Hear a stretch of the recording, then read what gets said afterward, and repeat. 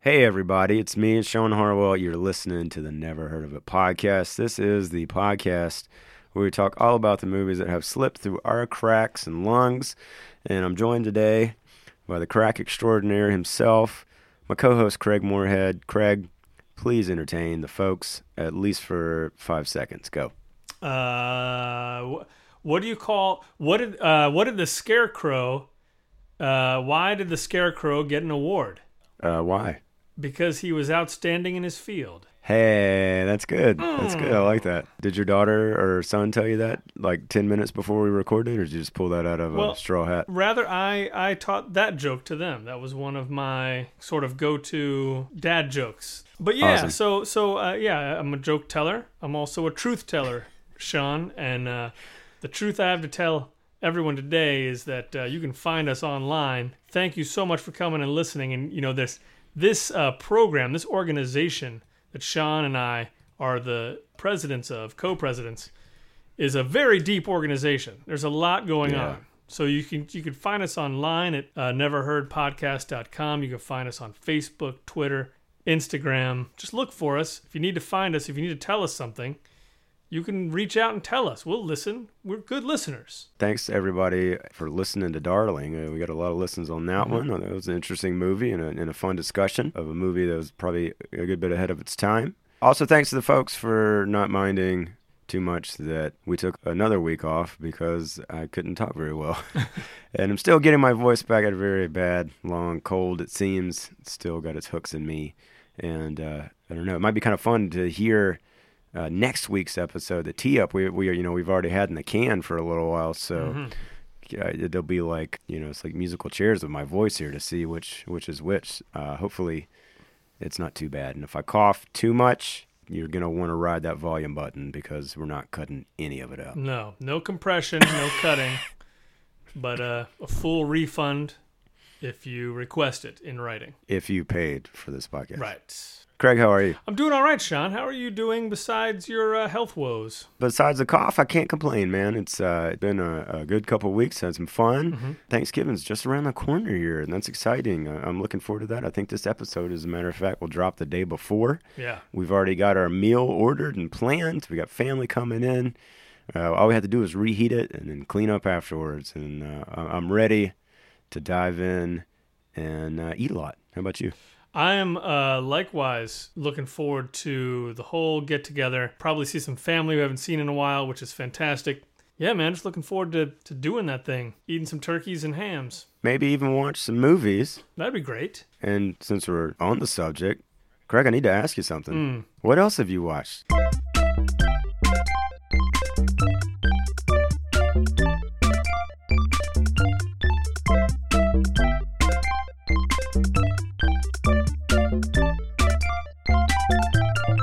Oh, man, I'm glad you asked that, Sean. Wow. I mean, we really haven't talked in a while, it seems like. We haven't done, I guess it really has been a while. And you probably got like a list of like 40 or 50, right? Well, maybe 4. Let's put it at 4. Okay. Yeah. Slightly less. Because I remember I went into October deciding like I was going to watch a lot of scary movies. Yeah, you did. And I can't believe we haven't talked. I don't think we've talked about any of them since. No, it's been a while, been a good long while. So anyway. Let's do it. So the first 2 movies I watched were Pet Sematary and Pet Sematary 2, Sean. And that's TOO, right? I wish. I really, really wish it was. I know. Sadly, it's not. How did those hold up for you? Not super great. And it's interesting because as a kid, I really loved Pet Sematary. Loved the book, of course. So I'm a little worried to go back and revisit that, although I imagine it holds up a little better. But yeah, I mean, Pet Sematary, the movie, just felt really threadbare to me for some reason. It just felt like there wasn't nearly as much there as there used to be, and that could very well be just my fault, what I'm bringing to it now. So I went online, I looked up a bunch of stuff about it, read a bunch of stuff, and people really hold it in high regard. So I'm kind of wrestling with that a little bit because, man, so much of it did not feel, it's a movie where at the beginning of it, the neighbor, who I guess you can't really tell if he's a good guy or a bad guy, is like, hey, I know your cat got run over, but if you bury it over there in the Indian burial ground, it'll come back, even though I have 2 stories about that happening where the person came back and it was horrible for everyone involved. But why not try it? And so, if you love your cat, you'll do it. Sure. If you don't, you just don't. You're a terrible person. So yeah. And so then, the guy does that. This is the whole, the whole draw of the movie. Like, as a kid, Sure. This was all I wanted. This is the exciting part. And then things are going to come back from the dead. Pets. Yeah. So then spoiler alert, the guy's kid gets hit by a truck. And, like, all that stuff is set up really well. And the moment is very effective in the movie. Like, I don't feel like that moment has ever lost any of its power, honestly. I think the kid is super cute. And, like, the way they shot it was just, it's horrible. But then, of course, the dad is thinking, well, maybe I'll bury my kid over there. Because even though my neighbor told me 2 horrible stories about it happening, the things that came back from that burial ground were terrible. And besides the fact that I buried a dead cat over there and the dead cat came back and all it does is hiss at me and scratch me, maybe this time it'll work. And like by that point in the movie, I was just kind of like, I'm not buying any of this. Like you didn't give me enough of his grief or something, because I'm just like, no, that's a terrible idea. Like that, nothing would be worse at this point than seeing what your son would be like if he came back out of the ground. I don't know. So anyway, wasn't into it. That's my longest spiel of any of the movies. Well, it's getting a reboot, so yeah. Maybe they'll have a chance to correct some of those things that didn't work for you, or maybe it just will work worse in a different, more modern way. Maybe. There's always the chance that I do not get it. And Pet Sematary 2 is kind of a weird, enjoyable mess of a movie. Could never tell if it was a comedy or supposed to be more of a drama. Was it supposed to be scary at the end? As you see the people driving away, whoever survives is driving away, and they have little insets of faces of the people who died during the movie. And I was just like, this is the weirdest choice I've ever. This is really bizarre. That is weird, yeah. But it's a good one to check out if you haven't in a while, because it's very strange. That one is. Well, it's a premise that just screams you got to have a sequel, right? Yeah. You can't have enough movies of your pets coming back to life. Yeah, so. Exactly. And besides that, the 2 other movies I watched Cat People on our wonderful Filmstruck. And Cat People is just a great movie. I believe that was also from 1942, as is my beloved Casablanca. I mean, really very neat movie. Scary? No, not going to say scary, but definitely a movie that's so awesome to watch in that it's a very formal movie. Interesting. And there's a lot of craft there that's really cool to see. A lot of shadows and suggestive things. And since, their computers weren't quite as good back then. They weren't? No. They were like Intel 2 chips or something. I don't know what it was. Which is scarier, Cat People or Cats, the Broadway musical? Oh, shit. I know the answer to this. I'll say Scats? No. Cats are definitely terrifying. Cats the musical is scarier for different reasons. Really? Yeah. Okay. But the last movie, and I saved this for last because this is the movie that really stuck with me and creeped me out the most over time, is the movie Hereditary. Oh, yeah, okay. It had a lot of build-up. I ignored what it was supposed to be about completely. I didn't watch trailers I didn't read up about it, and I watched it. And it's a really pretty incredible mix, because there's a lot of good creepy stuff. There's some very good dramatic stuff. And there's some stuff that I'm still not sure if they were playing it for laughs or not. And in a weird way, I feel like it would work as laughs. And there are other stuff that's totally, definitely 100% not laughs. But there are certain bits in it that are like, that was like beautiful comic timing. If so much horrifying stuff wasn't happening right now, gotcha. Like that would have been funny. But definitely warning to anyone who goes to view it, who was like me, didn't know anything about it. Very unsettling things happening in this movie throughout. I saw the trailer in the theater, and it was quite creepy. Oh, yeah. And then I had another friend this weekend mention that she had seen it, and there's a guy in there that had a very brief, small role in this 3rd season of Red Oak. So now I'm like, oh, okay, I need to go. Oh, yeah. Go check this movie out and see if I can find him as well. Anyway. Yeah.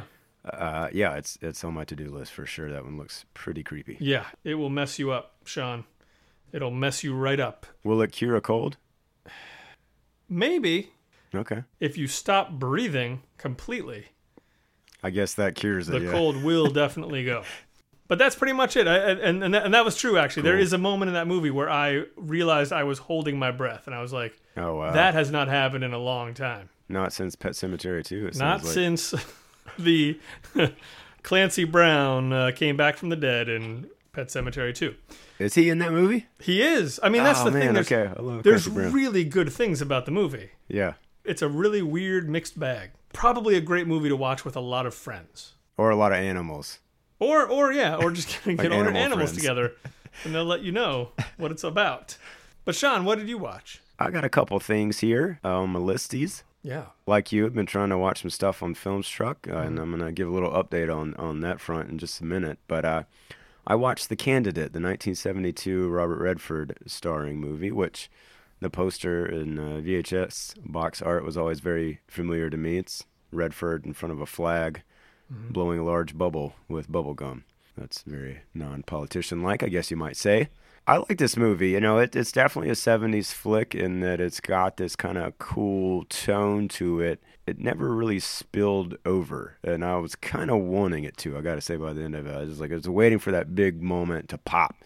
And, well, not literally the bubble to pop, but it didn't quite happen. You know, I think that's okay. I don't think that's necessarily a fault of the movie. It's just my expectations.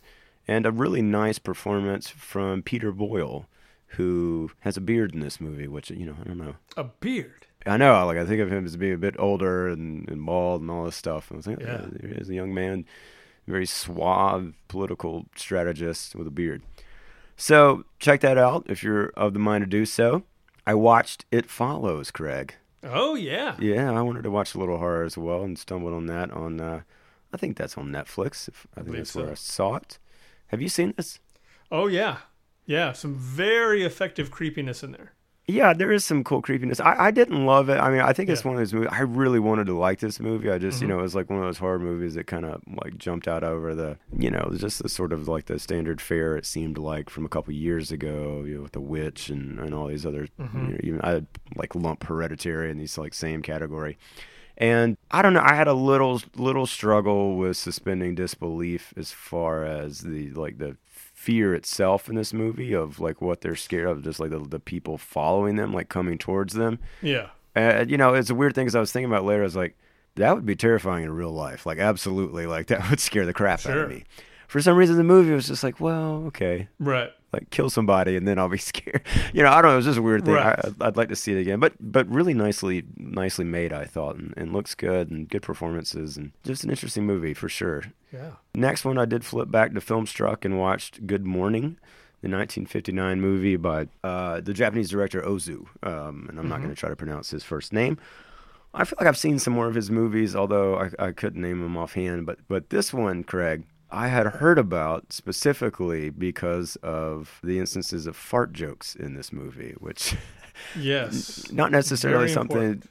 You think of maybe when you think of Japanese cinema, but oh man, this movie is filled with farts. There's so much farting in this movie, and it's great. I would almost pin this as like a borderline Wes Anderson kind of comedy. It's just like this domestic, very small sort of slice of life, sweet little thing that really centers around these two siblings, these two boys who get so pissed and demand that their mom buy them a television set that they take a vow of silence when she refuses. And it's just like, okay, how long are they going to stick this out? And everything else is going on, but it's really cool. I definitely, you know, we got a couple weeks left here, or days to kind of maybe squeeze this in. No pun intended, or pun intended, for Filmstruck, and I'd put it on your list. It's a neat one. I will. So they communicate solely through farting then?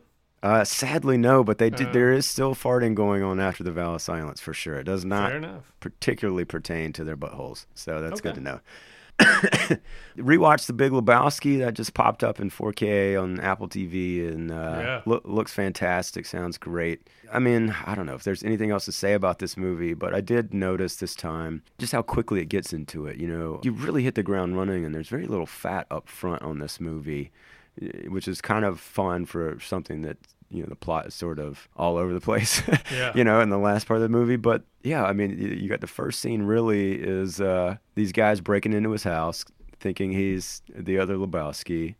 He goes bowling. You meet Walter, you meet Donnie, and then he goes to the Big Lebowski himself and gets the rug. And like, that's it. You're off and running, Yeah. There was a line of dialogue that I think I've been mishearing for 20 years now that I finally realized what he's actually saying, which I don't know. Do you care about that? Sure. I absolutely do. It's at the bowling alley. The scene where I think Walter shows up late with the Pomeranian in the bag, right? Yeah. Buscemi and Bridges are already there. John Goodman asked about, they scheduled the league game or whatever. And he's like, when is it? It was like Saturday. It's like, I don't roll on Saturday, blah, blah, blah, blah, blah. Yeah. He said something about who's the guy down at the league, and Buscemi answers. And all this time, I thought John Goodman said, I've told that crowd down there 1,000 times. I thought he was saying crowd, C-R-O-D, O-W-D. He's saying kraut, K-R-A-U-T, like all this time. Never knew that. That's what 4K does for you. You can actually see his lips, his tongue making the sound. Yeah. It's amazing. No, I think it was like I finally realized that, the name that Buscemi gives is sort of a German-sounding name. And so, yeah. Man, that's terrible. I should have turned the subtitles on a long time ago. This was never happened, right? I was going to say, I'm glad you say that because I am mostly with songs. I think a lot of people are too, but man, song lyrics, like songs I've listened to for 30 years. Yeah. One day I'll be like, oh, no, that, oh. That's my wife, okay. Yes. I butchered them. Oh, man. And then the last one I want to mention here, though, and then we'll move on, is Film Worker, the documentary from 2017. That is also on Netflix right now. If you're a film fan at all, you gotta see this movie. It is about yet another documentary about one of the people that worked with Stanley Kubrick for 30 years. This time it's Leon Vitali, who was also in Barry Lyndon. He played sort of the stepson, if you will, of Ryan O'Neal when he marries into wealth and prominence, and later just kind of became Kubrick's everything, his right-hand man, basically, on set and in production. It's a really, really interesting movie. He's a really interesting person who knows everything, and it seems like anytime you watch a Kubrick movie from now, anything after 1999 in any version that's good, we have him to thank because he's overseen it, I think, and will continue to do so, hopefully, as long as he's with us. So check that out. You won't regret it. It's a good one. Damn. You had a good run. Next time we talk, it'll be a much shorter list, I bet. Anyway, Craig, I wanted to give a quick update just because I read this today. Deadline.com had a story about the fact that both Spielberg and Scorsese have spoken to Warner Brothers in the attempt to do something with Filmstruck and hopefully save it. And after that, there was a group of directors that includes Paul Thomas Anderson and Damien Chazelle, Guillermo del Toro, Barry Jenkins, Barbara freaking Streisand, Christopher Nolan. I mean, cream of the crop. A lot of these guys, like Christopher Nolan, are Warner Brothers guys. Yeah. And they sent a letter to Toby Emmerich, the head over there, asking to save Filmstruck. And it seems like it may have a future. That's the quote from Deadline. That there may be a future there. It could take a year and still be part of this new streaming service that Warner's is hoping to announce, but hopefully, I think the big fear is that it just doesn't resemble anything like its current version, because that's what people like about the current. It's not so much the content, because the content comes and goes. We know that. That's what you sign up for when you sign up for a subscription service, but it's the way it's presented, which I think is my biggest fear, is that if it's just like stuck in this behemoth, that takes away all the sort of neat things that Filmstruck was doing. So hopefully, I don't know, maybe there's some good news here. There's a petition floating around from change.org. I did sign it. I think originally the guy was like hoping to get 5,000. I think he's past 50,000 at this point, signatures, including a lot of these people. So look for it. Maybe we'll throw up a link. I was very, very skeptical when I added my name to this to begin with. I just thought it was a done deal. It already sounded like it is. But maybe it's not. Maybe there's something that this massive list of people that want to see this thing exist will have some influence on the powers that be, Craig. Yeah, well, and I read a thing about Barry Jenkins talking about Filmstruck, and I think this is another reason why Filmstruck is such a great service, as compared to your larger, Hulu's, Amazon's, Netflix's, which is what I assume Warner Media is going to want to do. Yeah, I think so. But Barry was saying that he was talking to, one of the higher ups over at Filmstruck and mentioning this movie that he loved, and the person was like, "Oh, well, I haven't heard of that." And like within a week or something, they had licensed the movie and put it on Filmstruck. Wow. And it's like, I don't see that happening with the Netflix. Probably not. You know what I mean? Like the fact that kind of thing could be happening, and just that when you go to Filmstruck, like these are the kinds of movies you can kind of get your hands on.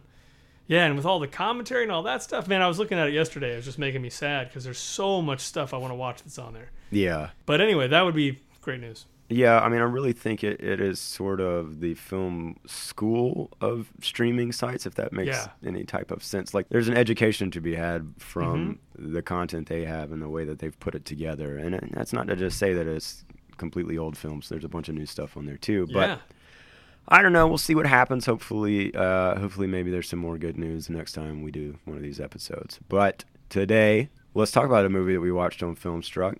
We teed it up right after Halloween.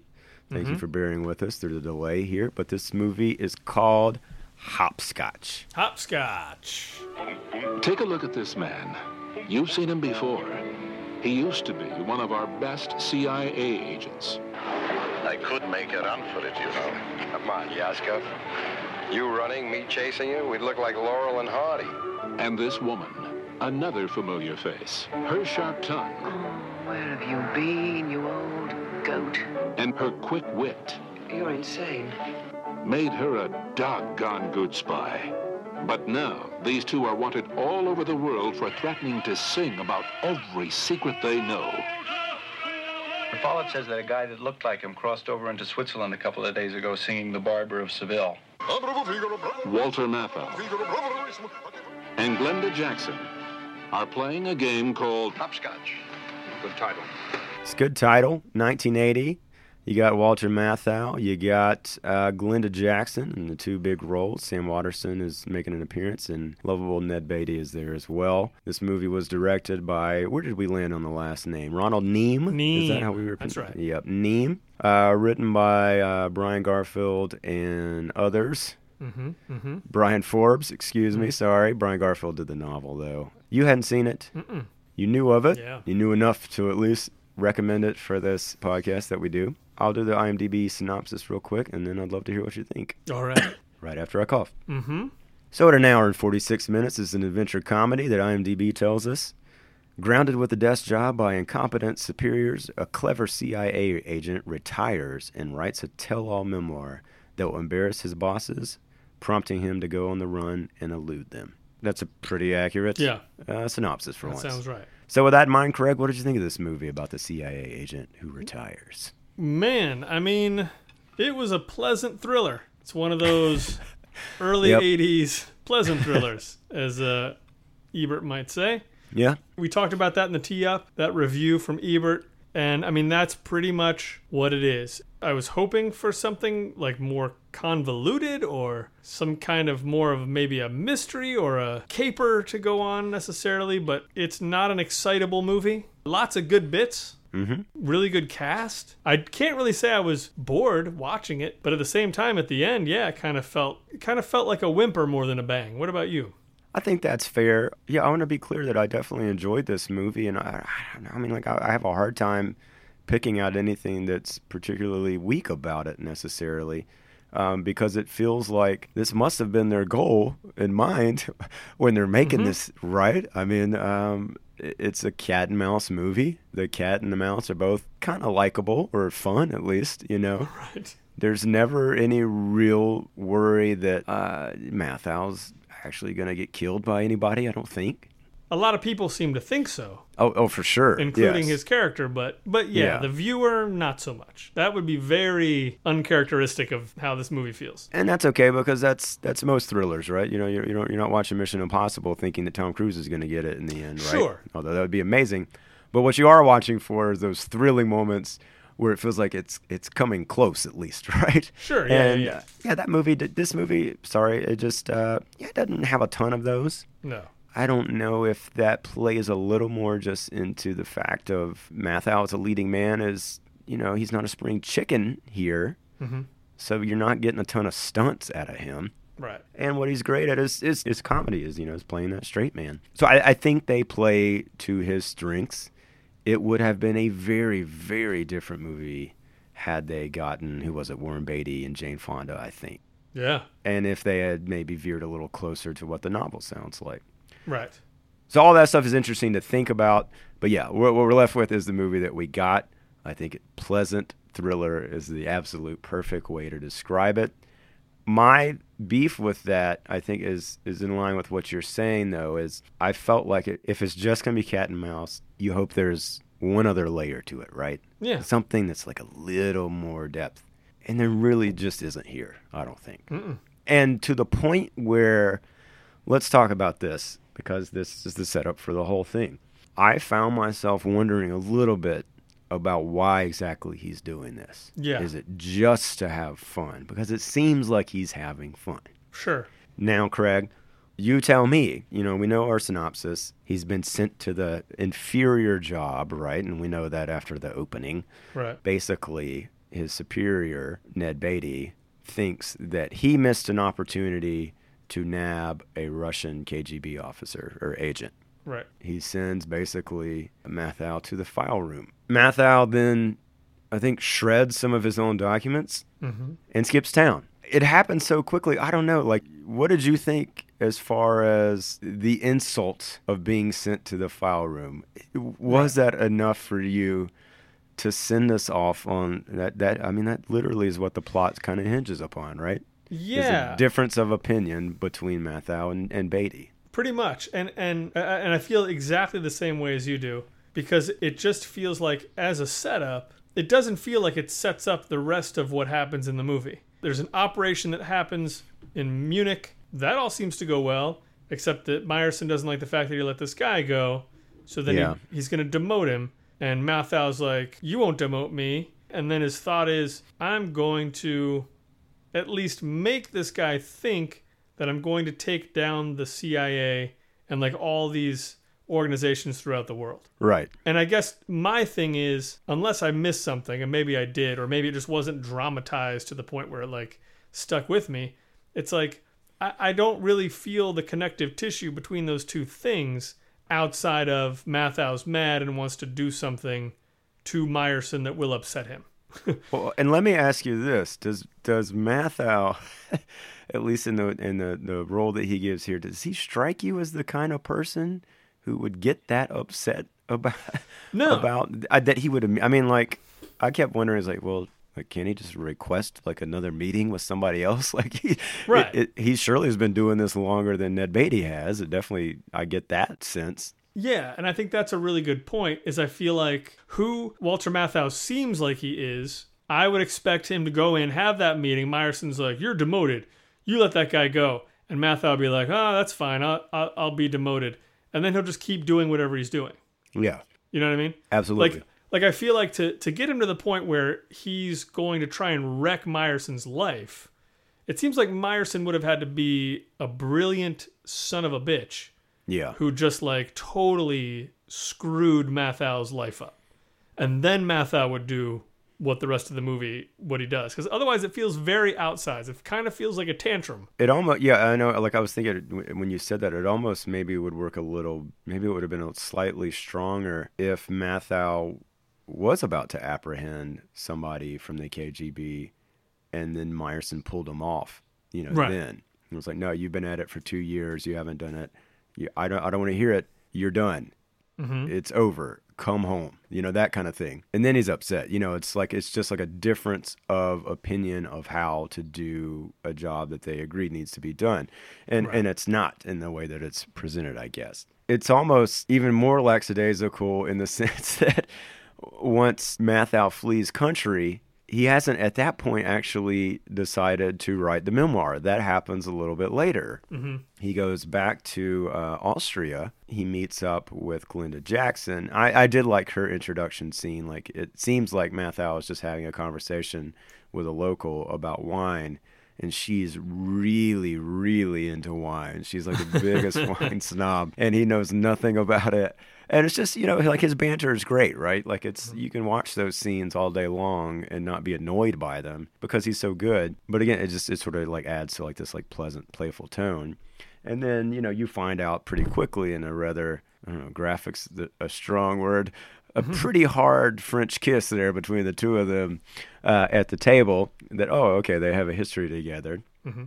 And it's not long after that, and they're back at her place. Like, we find out she's a widow. She used to work in some sort of spy organization. I think they work together. Mm-hmm. She also has connections to that KGB agent Yazkov, who was friendly with Matthau in the opening at Oktoberfest. Yeah.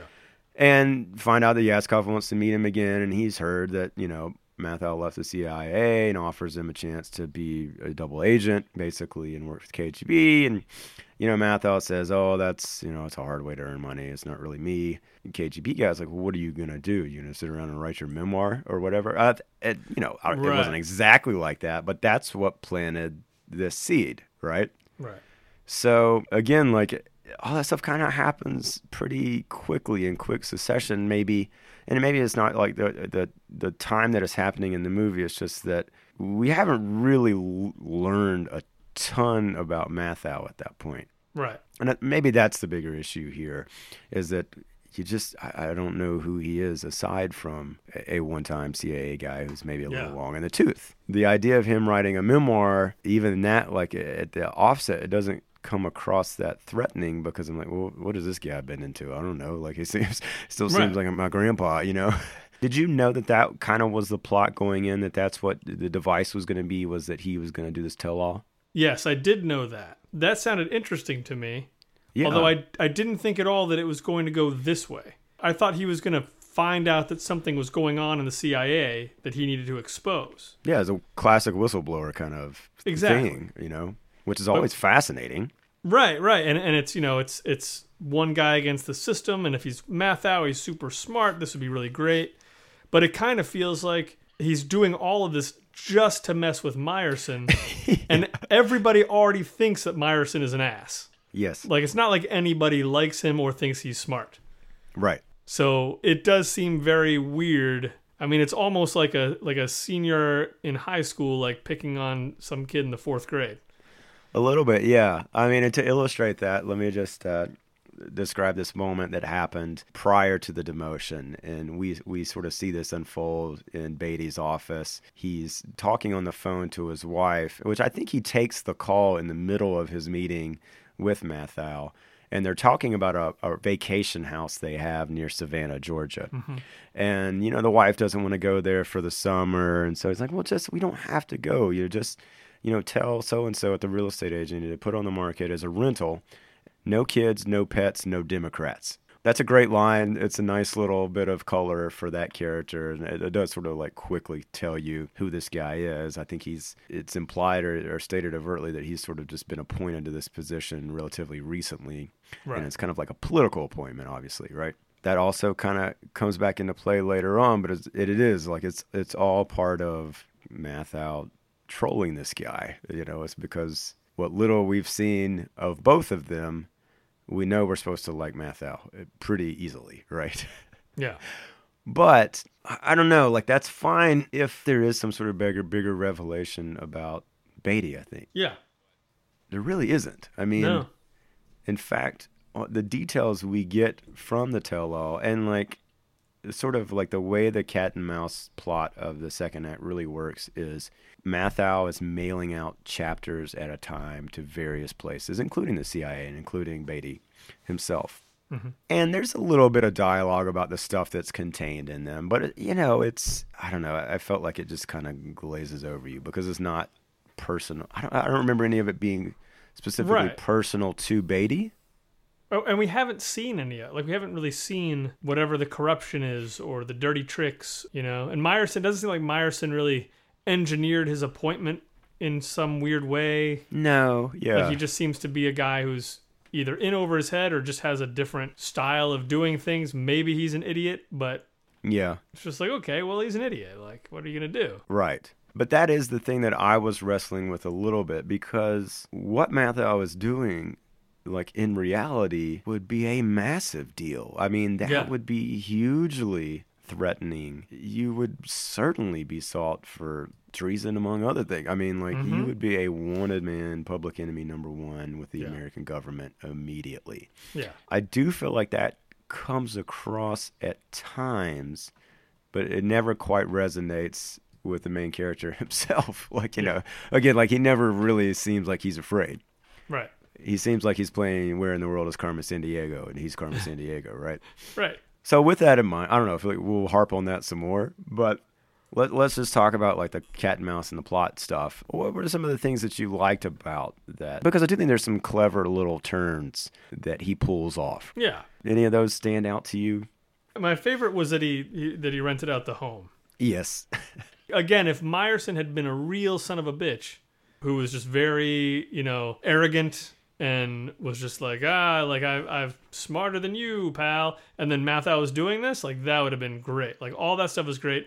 And because he's in the house, he basically leads them all there. Yeah. And indirectly causes lots of damage to the house, which was great. Yeah. Oh, it's great. He gets them to basically, he gets Ned Beatty and all the CIA to open fire on Ned Beatty's own vacation home. Yeah. By, you know, setting up a string of firecrackers that go with off. Ned Beatty there watching it happen. Yeah.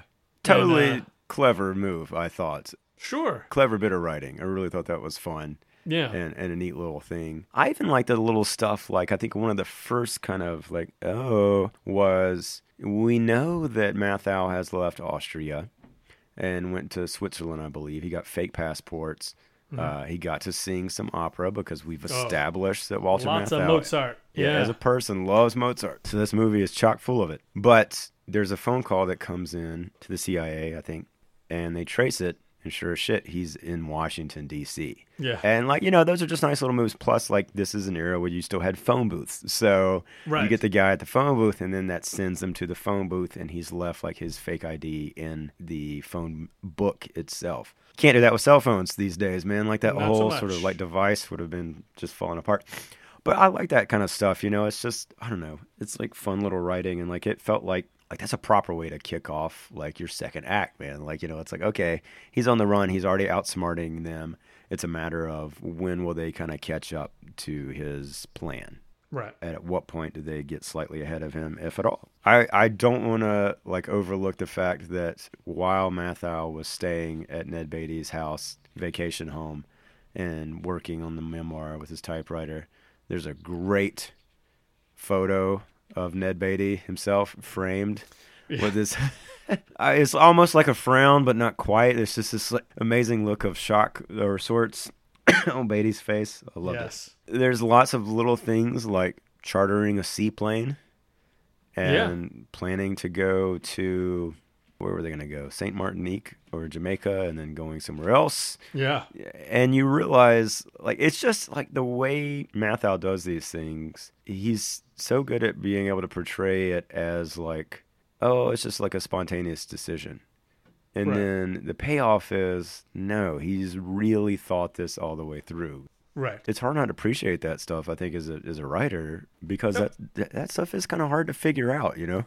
Oh, absolutely. I mean, I love that kind of, this kind of movie where, you know, somebody has this elaborate plan and they have the capability of pulling it all off. But it always kind of takes it right back to the place of, I wish that the target of this plan was, like, worth it.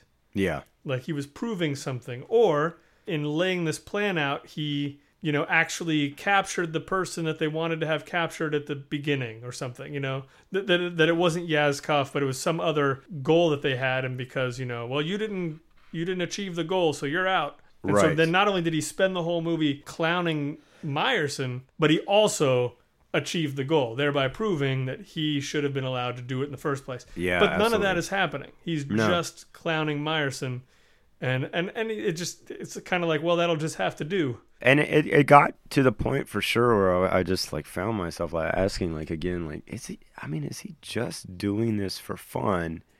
And then finally there's a moment where we find out that he's in England. Mm-hmm. He's spoken to a very small publisher who's, meeting with Beatty and Sam Waterston and saying, look, this thing is getting published. If something happens to me, there's copies sealed with instructions to publish it. It's coming out. You guys are chasing your tail. They're still looking for Mathau, and this guy tells them, well, you're obviously not looking that hard because he's at this blank hotel. They go to that hotel. Obviously, Mathau's not there, but he's left, tapes for them saying this and that. But when Sam Waterston goes to his own hotel room, boom, there's Mathau. And I think this is the only time in the movie he's got a gun. One of the two, yeah. He ties him up and tells him, finally, and I do think this is well over halfway through the movie. I don't remember exactly what Waterston said, but it essentially amounts to, why are you doing this? You're not this kind of guy, Mathau. And he says, he tried to emasculate me, he being Beatty. Right. And I retaliate. Yeah. I liked that line. It Sure. felt like it probably came from the novel. Yep. and that character was a darker dude in the novel. To me, like I was just like, he retaliated like that. You don't seem like the retaliating type of dude, even when you're actually retaliating, So yeah, I don't know. I thought that was kind of interesting. At least he says it, whether or not it holds a lot of water towards the outcome or not. I liked we got the spy hunter moment where Mathau's outrunning these guys in a truck that he's bought off a guy, and it's got 2 barrels of like motor oil in the back, and he's like unleashes the motor oil and causes the oil slick for the guys that are following him. Classic, right? There's a moment where one of the CIA guys has been basically staking Glenda Jackson's house in Austria the whole time. And she calls him in, and they almost have a discussion, blah, blah, blah, blah, blah, about following. She pours him a drink. It's like, oh, let me go get you some ice. And when she leaves, she basically, leaves. She literally leaves the country, if I'm not mistaken. She drives off, and this guy knows that she's leaving, but there's her Doberman at the door frame. And, it's already been established that this guy's scared to death of this Doberman. So great. I was like, well, Jesus, yeah, that's a pretty nice little trick there. By the way, she goes and gets on a ferry of sorts that... Did you notice that hovercraft? Ferry? Yeah, it's like a hovercraft. It's crazy. That was fantastic. I know. I've never seen one of those like that. No. It was nuts. It was like big old propellers on it and everything. So that was kind of cool. But let's talk about these last... I don't know the word I was getting ready to say there. It sounded like I was getting ready to cuss. Last couple maneuvers by Mathau here. Yeah. There's a big one where he's already bought a plane. We've seen this happen in England. Right. This little warplane. And it's clear that Mathau knows a bit about planes, and I buy that. That makes sense. He's a CIA agent, whatever, probably ex-military in some capacity. He's set it all up where he's basically going to meet Glenda Jackson in the morning, very early, and they're going to leave from a certain point. He's just got to do these last few things, deliver that last chapter. It's around here where it does seem like the CIA have caught up to his plan. Mm-hmm. And the plan goes a little bit awry when Mathau goes to get into his car and he gets a flat tire. And then who rolls by but a patrol car and 2 police officers. And you think, okay, finally we're about to get some tension here. Well, he doesn't have a spare tire in this car, the rental car. So the police officers give him a lift back to the station because they're like, there's not a rental place or a garage that's going to be open for another 2 hours. Just come back with us. And at the police station, Craig, I don't know, man. I thought this was slightly lazy here, or just, I don't know. I didn't quite buy it. Something happens where the power is cut. No. Does he just pull out a plug from the lamp? What is going on? He does. Well, here's the thing. He does exactly what my 6-year-old did not long ago. He takes some metal in the form of a paperclip, puts it on the prongs of an electric cord, and plugs that into the outlet, which back then causes a short circuit and blows fuses and all the lights go out. Right. Whereas now it just throws sparks all over the place and scares the shit out of everybody. Okay. And gets your kid grounded, right? Oh, my kid's been grounded for the last 2 years. She'll be fine. But yeah, I was watching that and I couldn't. What was so great about that sequence is it almost felt like parody because they're all very close to each other. One guy's across the desk, the other one's standing right beside him.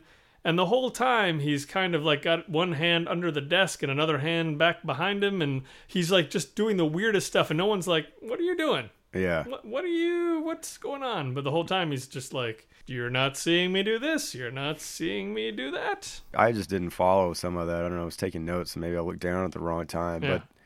But either way, I found it hard to believe that even with the lights out, I mean, they had windows.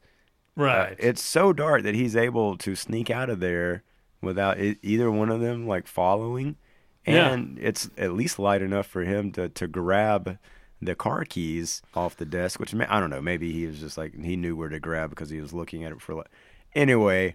I was like, well, that doesn't quite feel of the same as some of these other clever little moments here. And also, I just found myself the whole time, I'm like, did he plan to go to the police station? Like, is this part of the whole bit here or what? Anyway, it wasn't, I don't think. He hurries to the spot where the plane is. But the CIA is on him. They're there in the helicopter. He tries, he hurries, he gets the plane started. He takes off in the plane. He's doing barrel rolls and stunt rolls as the helicopter's flying, and Ned Beatty's leaning out, shooting at him with a pistol, shooting at this plane. And then the plane, I don't know, how do we want to describe it? What happens to the plane? Well, he's shooting at this plane with a pistol. I mean, the plane blows up. It just straight up blows up, right? It just completely straight up explodes and just goes right down into the water, I think. Yeah, which is a clue that something odd happened here, right? Yeah, I would feel like, if Meyerson was very confident of his sharpshooting abilities, maybe he would buy that. It seems weird that everyone would watch that happen and be like, yeah, he shot the plane with a .38 and it blew up into a fireball and fell all the way down. But, right. I don't know. I was like, well, is there a point on a plane you can just shoot with a bullet and make it blow up like just a pistol? I don't know. But anyway, yeah, it by all appearances, that is the end of Walter Matthau. Right. Only it's not. Even Cutter knows that. He had a remote control for that plane, right? That's right. So he has faked his death, and he goes and he meets Glenda Jackson, who's asleep in the car, and he gets in, and they drive off. And the book comes out. It's called Hopscotch, because that's a great title. It goes on to be a bestseller.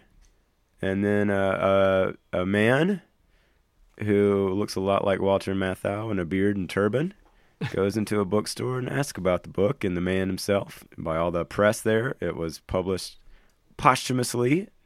Yeah. So it seems like everyone believes he's dead, but we know better, and Glenda Jackson knows better, and she tells him to take off that damn disguise or he's going to get caught, and they go on their merry way into retired life. Yes. So yeah, I mean, about that explosion. Yeah. I don't know. You really think the CIA is just like, yep, okay, he's dead. This guy has been tricking us the whole way here. Right. No need to go do any scuba diving over there. Well, yeah. That's a good point. So this master plan where he's been completely just destroying, just dancing all over this guy. The end of his plan is, I'm going to get in a biplane and fly around like a maniac. Instead of just like flying in a straight direction, I'm just going to fly around this airfield until you shoot me and it explodes. Like, there's a lot, yeah. Well, and wouldn't it have made more sense just to crash the plane into the ground or the ocean and then explode? And then, yeah. Like, oh yeah, he died in a crash like that. I would have bought that. Like, yeah. Sure. I also wondered, and it's just how they staged it, I guess. How did he get away from the plane? Because at a moment, he's cranking the actual propeller on the plane to get it started. He's right beside this thing when it appears it takes off. In a wide open field. Yeah. How did he step away from there to hide behind like the shed or wherever that was over there and use the remote control without being seen?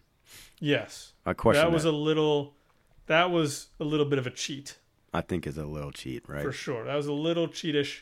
So Meyerson, the thing blows up. Meyerson assumes, that Kendig is dead. I know through most of the movie they've been talking about, well, we're going to have to put you, we're going to have to take you out. Yeah. Cutter is like, man, I'm going to have to be the guy who takes you out. Like that kind of thing.